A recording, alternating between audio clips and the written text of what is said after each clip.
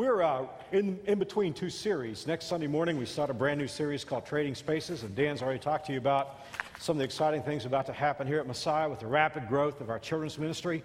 He's right. Just about everything that's not worship center space is headed for children's space because God has been so good to us in that direction. And it isn't just the spaces that are going to be traded. You're going to hear about some awesome opportunities for your children's ministry here at Messiah. So I know you're going to be praying about that. So we're going to start talking about that next Sunday morning in this series, Trading Spaces. And there'll be a lot more than just what's going on here at the church. You're going to learn a whole lot about your life. And of course, we just concluded a series called Arcade, where Solomon was looking at life, trying to find life's purpose.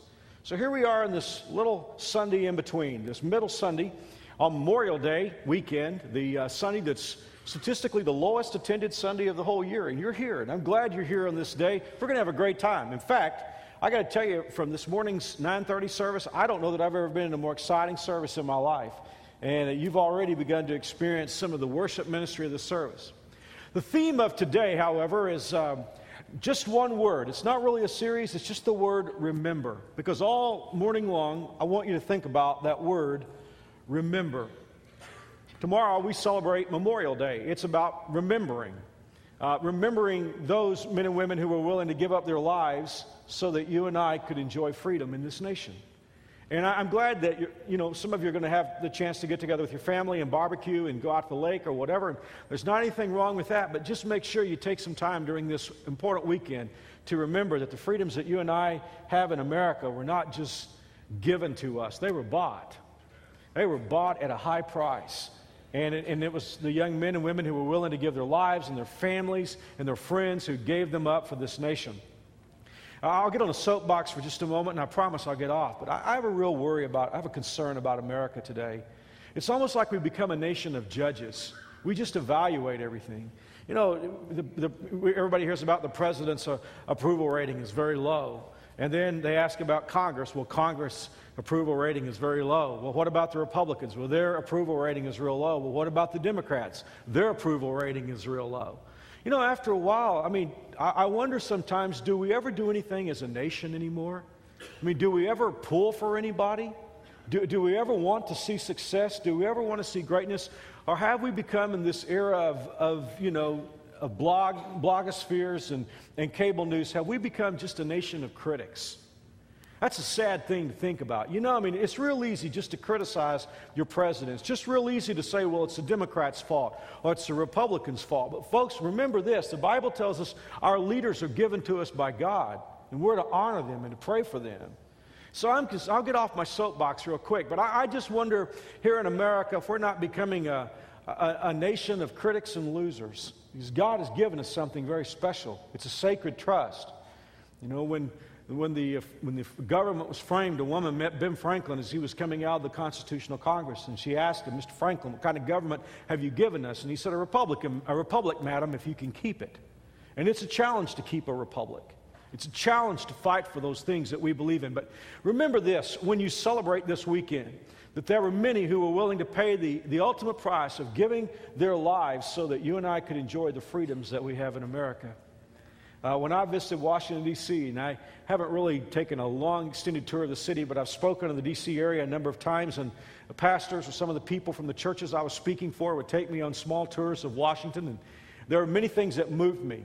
Arlington Cemetery moved me. Standing in the Capitol Rotunda moved me. But the thing that moved me the most, and I wasn't prepared for it, perhaps it's just because I grew up in the Vietnam era, but I'll never forget when I stood at the end of that Vietnam memorial, and I'd seen it on video, and I'd seen pictures of it, but I just stood there and looked at how much stone it took to write 58,000 names. And I was deeply moved by that. So today, when we enjoyed the barbecuing and the lake and the sunshine and all the good things that we enjoy in the end of school, we need to take a moment to reflect and remember the fact that our freedoms came at a dear cost. At the end of the service, we're going to celebrate the Lord's Supper. It's all about remembering too. The Bible tells us that we are to remember what Jesus did for us and never get away from it. Because just like Americans can get away and forget about the great price that was paid, and we can become a nation of critics and a nation of judgmental people and basically a nation of unproductive people. Just as that can happen with a country if we forget the price that was paid for us, Christian people can become less productive, and we can become less effective in our world, and we can become harder if we forget the price that was paid for our salvation. Jesus Christ hung on a cross and died for us so that we could have eternal life. And you're not what you are because, and hope you don't take me wrong here, but if you're going to heaven, you're not what you are because you're something special. You're not going to heaven because you're good, because the Bible says, if you'll pardon my Texan, ain't nobody good. There's none righteous, no, not one.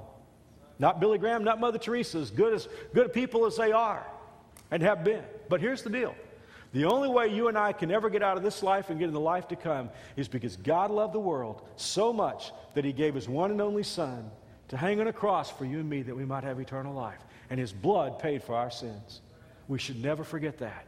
I love this church. I love celebrating. I love all the enjoyable things that we encounter here. But we should never forget, it all goes back to a man who hung on a cross for you and me. Everything we have, this church is what it is because of Jesus Christ and the power of His Holy Spirit.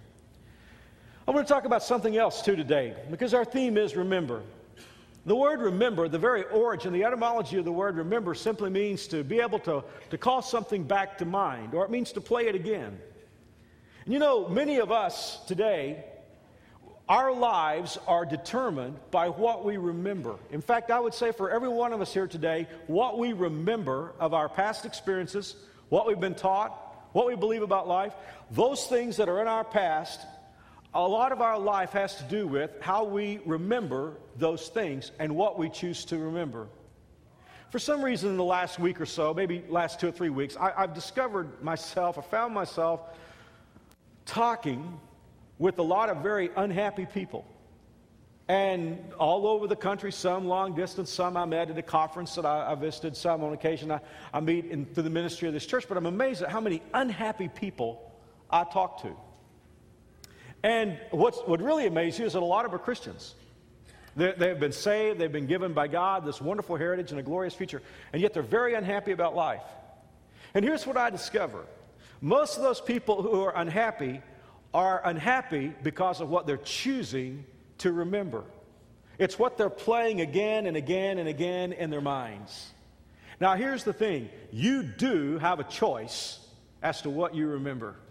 You have a choice. Just like with your computer, you may have many programs and you have the internet, but you choose what's going to be on your monitor. The car I had before, the car I have currently, I had 6 CD in-dash changer and satellite radio. I had all kinds of options, but I had a choice what I listened to. And for a time, I had a favorite song. You know, I was going through a challenging time in my life, and this song meant a lot to me. And I would get in my car, and even though I had satellite radio and I had 6 CDs in the dash, I played this one song over and over and over, and that song helped me. But all I'm trying to tell you is you're just like that. I mean, you have many options as to what you can think about. Really, when it gets right down to it, you can only think about one thing at a time. And you have many thoughts, many possibilities, many memories that you can explore, but you choose what's going to play in your mind. And what you choose to play is going to have a whole lot to do with how you live your life. We're going to go back to the 73rd Psalm. It's a favorite psalm of mine. I was sharing with the worship team. We had communion in my office because they're serving during both these services, and I was just telling them that this psalm has become an attitude adjuster for me many times. Because Christians, and myself included, we can develop a bad attitude before we know it. We can become critical, we can be judgmental, we can be fault-finding, we can believe that things are just not going well in our lives. And the good news for us is that happened with a guy in the Bible 3,000 years ago. We've been talking about Solomon. We're going to go back to his dad, David. We're going to read something that David wrote. By the way, for those of you who study the Psalms, aren't you glad that God allowed the psalmist to just put his raw, honest emotions on paper? Because how many times do we hear the psalmist start off and he's real unhappy and he's asking God to just cut people's heads off and he's mad at people and stuff, and then you just sort of see him come out of that. That's what worship does. Worship has the power to change our attitude. And I shared this with the early service this morning. One of the things I love so much about the worship ministry here at Messiah is no matter what I've been dealing with throughout the week, it has a powerful way of changing, of altering the way my attitude is. And we'll talk about that in just a few moments and see how it fits into today's psalm. But let's start with verse 1. David The psalmist is really going through a tough time in his life. And here's what's bad. He's not happy with what's going on. The people around him that are doing bad seem to be doing okay. You know, they seem to be blessed. And the people that are trying to live right, they're having all kinds of problems. And David is asking the question, why do bad things happen to good people? And why do good things happen to bad people? And David's saying that ought not to be. And he was really upset about it. But now, let me ask you a question. I want to talk to a lot of you who've been in church for a long time like me. Do you ever find yourself spouting the party line? I mean, you don't really feel it, but you know what you ought to say, and you just say what you ought to say. You don't feel like saying it, you know. But have you ever found yourself saying that? You know, well, Romans 8:28, no, all things work together for good, and you say it, but down in your heart you're thinking, man, I wonder if it's really going to work out this time. That's what David does at the beginning of this psalm. He's spouting what he knows he ought to say. He said, truly God is good to Israel, to those whose hearts are pure. Right out of the beginning, out of the box, at the very beginning, David is saying, this is what I ought to say. Verse 2, but David's feelings were belying what he knew he ought to say. He said, but as for me, I came so close to the edge of the cliff, my feet were slipping and I was almost gone. Oh, David, what's your problem? I mean, David is saying, I'm losing it here. I'm just about over the edge. No, David was not a wimp. When he was a teenager, he went down into a valley with a bag of rocks and a slingshot and went mano a mano with the guy who was 9 feet tall. So when David said, you know, I'm over the edge and I'm losing it here, we need to understand there had to be some kind of serious problem. What was the problem? Look, if you will, please, in verse 3. He said, I envied the proud when I saw them prosper despite their wickedness. Verse 4. They seem to live such a painless life. Now, for those of you who try to do right and try to live for God, do you ever wonder about that? Because you look at people that are not following Jesus, and they seem to have everything going well for them. A painless life. David writes, their bodies are so healthy and strong, they aren't troubled like other people or plagued with problems like everyone else. They wear their pride like a jeweled necklace, and their clothing is woven of cruelty. These fat cats have everything their hearts could ever wish for. They scoff and speak only evil. In their pride, they seek to crush others. They boast against the very heavens, and their words strut throughout the earth. And David was saying, these people are trash talkers. I mean, not only are they not following Jesus, but, you know, they're proud, they're arrogant, and nothing ever seems to happen to them bad, and they seem to have everything they want. And David is saying, listen, this is just getting to me. It is driving me to the edge. I can't figure it out. Why are these people who are living such bad lives, why are they having things go so well? And David goes on to say, you know, because he's going to talk now about how it affects people like us who watch that happen. He said, and so the people are dismayed and confused, drinking in all their words. David's saying, here's the deal. When people don't follow Jesus and good things happen to them, the rest of us stand back and say, oh, why is that? Why is this person doing so well if they're not trying to serve the Lord? Why is this person having all these blessings in their life if they're not really trying to follow Jesus? So verse 11, it leads to a question. Does God realize what's going on, they ask? Is the Most High even aware of what's happening? Look at these people, these arrogant people enjoying a life of ease while their riches multiply. David's saying, is God getting this? Is God watching this? I mean, does God see what's going on? Does God realize what's happening here? Now, verse 13, to me, is probably the most influential verse in this whole psalm. Because David's going to ask a question that you and I can ask if we're not careful. In verse 13, David writes, was it for nothing that I kept my heart pure and kept myself from doing wrong? Now, I'm talking to a lot of you who are followers of Jesus. And you go to school, you work, or you recreate in environments where there are people who don't think anything about sleeping with somebody who's not their wife or their husband. You think of people who don't think anything about cheating or lying or profanity. People that don't think anything at all about living the dirtiest kind of life. And here you are. You know, it's not easy to say no to temptation, right? I mean, when you say, no, I'm not going to do this. I'm not going to let myself enjoy what somebody else would enjoy because I know this is wrong. And then when they seem to do okay and you have problems, if you're not careful, you can ask yourself, was it for nothing? Did it not matter? Did God not see? Did it not make any difference to him? Did it not matter to him that I used my money in the right way? Did it not matter to him that I was faithful to my wife? Did it not matter to him that I took funds that I could have used on myself and I did something for somebody else? Did it not matter to God? Guys, listen to me. If you ever get to that place in your spiritual life, you're in trouble. Because if Satan can get you right there, if Satan can ever get you to the place where you begin to question, does it pay to serve God? He's got you right where he wants you. And that's where David is. He's saying, I can't figure it out. Bad people seem to have it good, and good people seem to have it bad. And he said, it leaves God's people questioning and scratching their head, trying to figure out why these things are happening. And does God even see? Does he even know what's going on? And beyond that, does it even pay to do right? David said, verse 14, all I get is trouble all day long. Every morning brings me pain. And verse 15, he said, if I'd really spoken this way, I would have been a traitor to your people. So David's saying, I can't even talk about how I feel. Because if I go down to church and I get around to other believers and I start saying, you know what, life doesn't make any sense to me, David's saying, I'm going to discourage other people. So he can't even talk about it. So what's he going to do? Verse 16, he said, I tried to understand. Now here's the thing.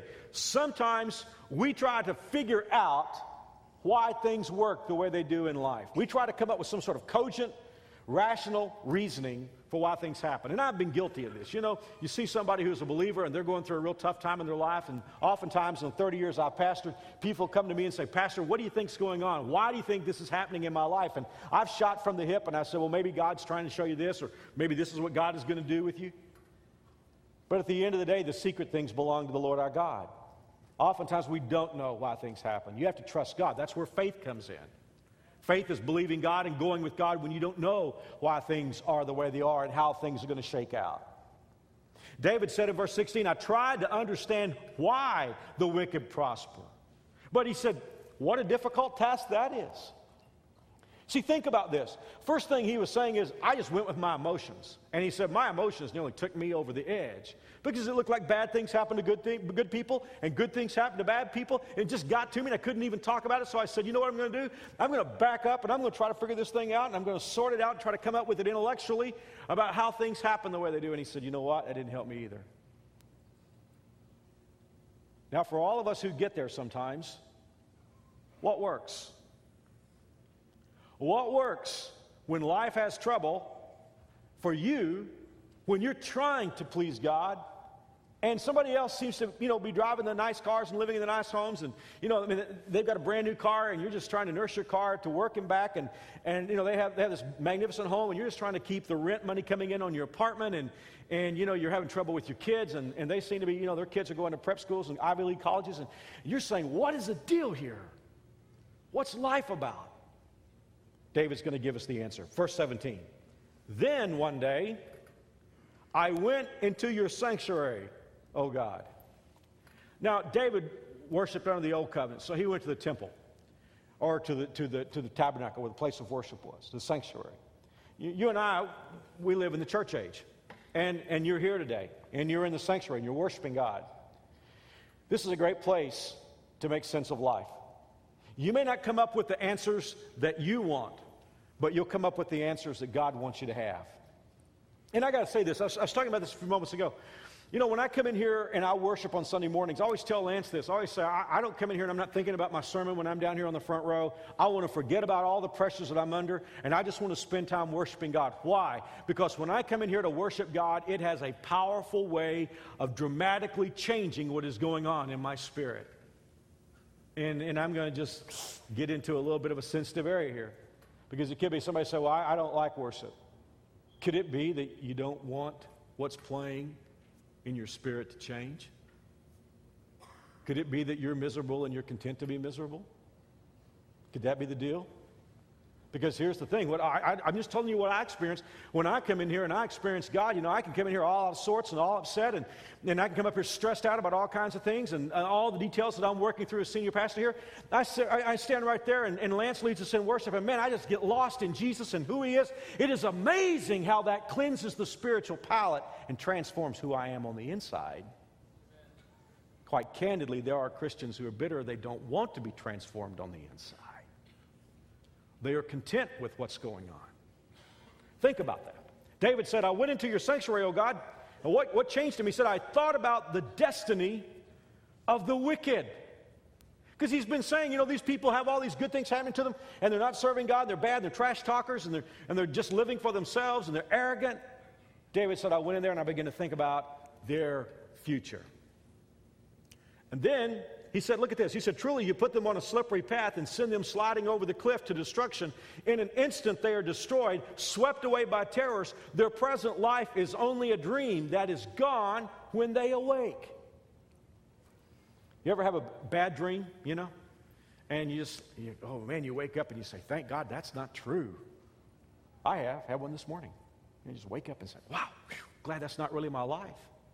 But did you ever have a good dream and wake up and it wasn't true? In your dream, somebody was giving you a condo in South Beach, or somebody was giving you a lot of money, and they're not joking with you now, but maybe you're ill and you had a dream that you were healthy again, and you wake up and you say, it's not true. You're back to reality.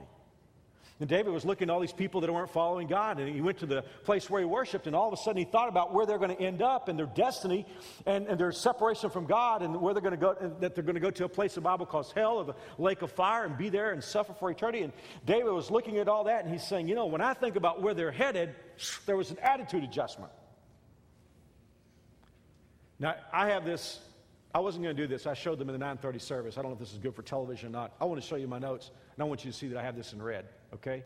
Can you see that? I had this line in red. David said in verse 21, then, are you hearing me, church? Then I realized how bitter I had become. Here's the thing. If I got up this morning and I preached a sermon on bitterness, there are a lot of us that would say, praise God, preacher, you get those bitter people. Are you bitter? Well, no, I'm not bitter. I'm just unhappy about some things, the way things are going on in my life. Are you sure you're not bitter? Because David didn't think he was bitter. He was a worship leader. The prefix, the name Asaph at the beginning of the song is the worship leader. And David was all about worship. He's all about praising God. I don't think David thought he was bitter. He was just upset. You say, I'm not bitter. I'm just upset. And that's where David was. He said, it looks like to me the ungodly are prospering and the godly are having trouble, and I can't figure it out. I'm trying to sort it out intellectually. It doesn't make any sense. And he goes to church, or goes to a place where he worships, and all of a sudden God gives him a vision of where the ungodly are going to end up. And David is saying, for the first time, I realized how bitter I had become. I think there are a lot of godly people who love the Lord very much who have allowed their hearts to become bitter. They have played and replayed the hurts and the injustices of their lives, and they play and they play and they play, and they don't realize that somewhere along the line, the interior of their person, the inner person, became bitter. The writer of Proverbs would say, guard your heart with every diligence, because out of it are the issues of life. Your heart is like a well that all your water comes from. So you have to be careful what you pour in, because you're going to drink from it. And not only are you going to drink from it, but your family, your parents, your children, your friends, the people you work with, the people you go to church with, everybody's going to drink from that well that's inside of you. If you allow that well to get poisoned, it will poison every relationship of your life. David said, for the first time I realized I had become a bitter person. I had become an angry person. I was letting the injustices, I was remembering, I was playing it over and over. I had lots of choices. I could have thought about a lot of things, but I was letting the bad things play, and I'd become a bitter person. So now verse 23 is a powerful verse. The word yet is the first word, and the reason why it's so important is David is now going to take inventory of what he does have. Now he's going to change the song. He's going to let something else play. As he's gone to the worship place and he's looking at what he does have, he said, yet, verse 23, I still belong to you.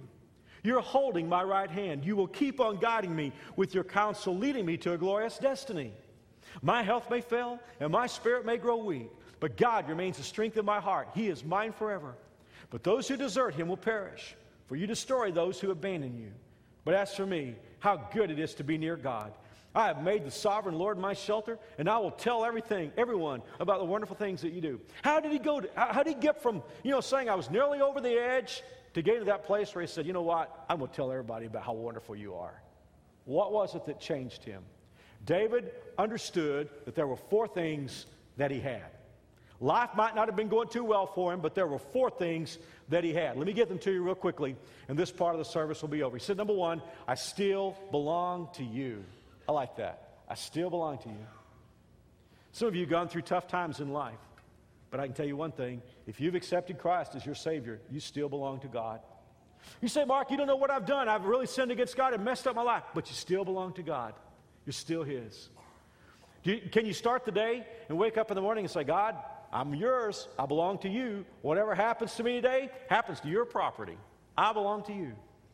David, he could have said there's some bad things that happened in my life. I don't understand it, but I know one thing. I know I belong to God. Number two, he said, you're holding me by my hand and you're going to keep on guiding me. I like that. David understood that his life was a journey. And I know that this may even sound cliche to you, but it's unquestionably true. So many of us don't understand how important it is to have this journey with God. All we think about is destinations. And destinations are important. But the journey is important too. And David said, God, you're holding me by my hand. And he said, no matter what I've done, you are still guiding me.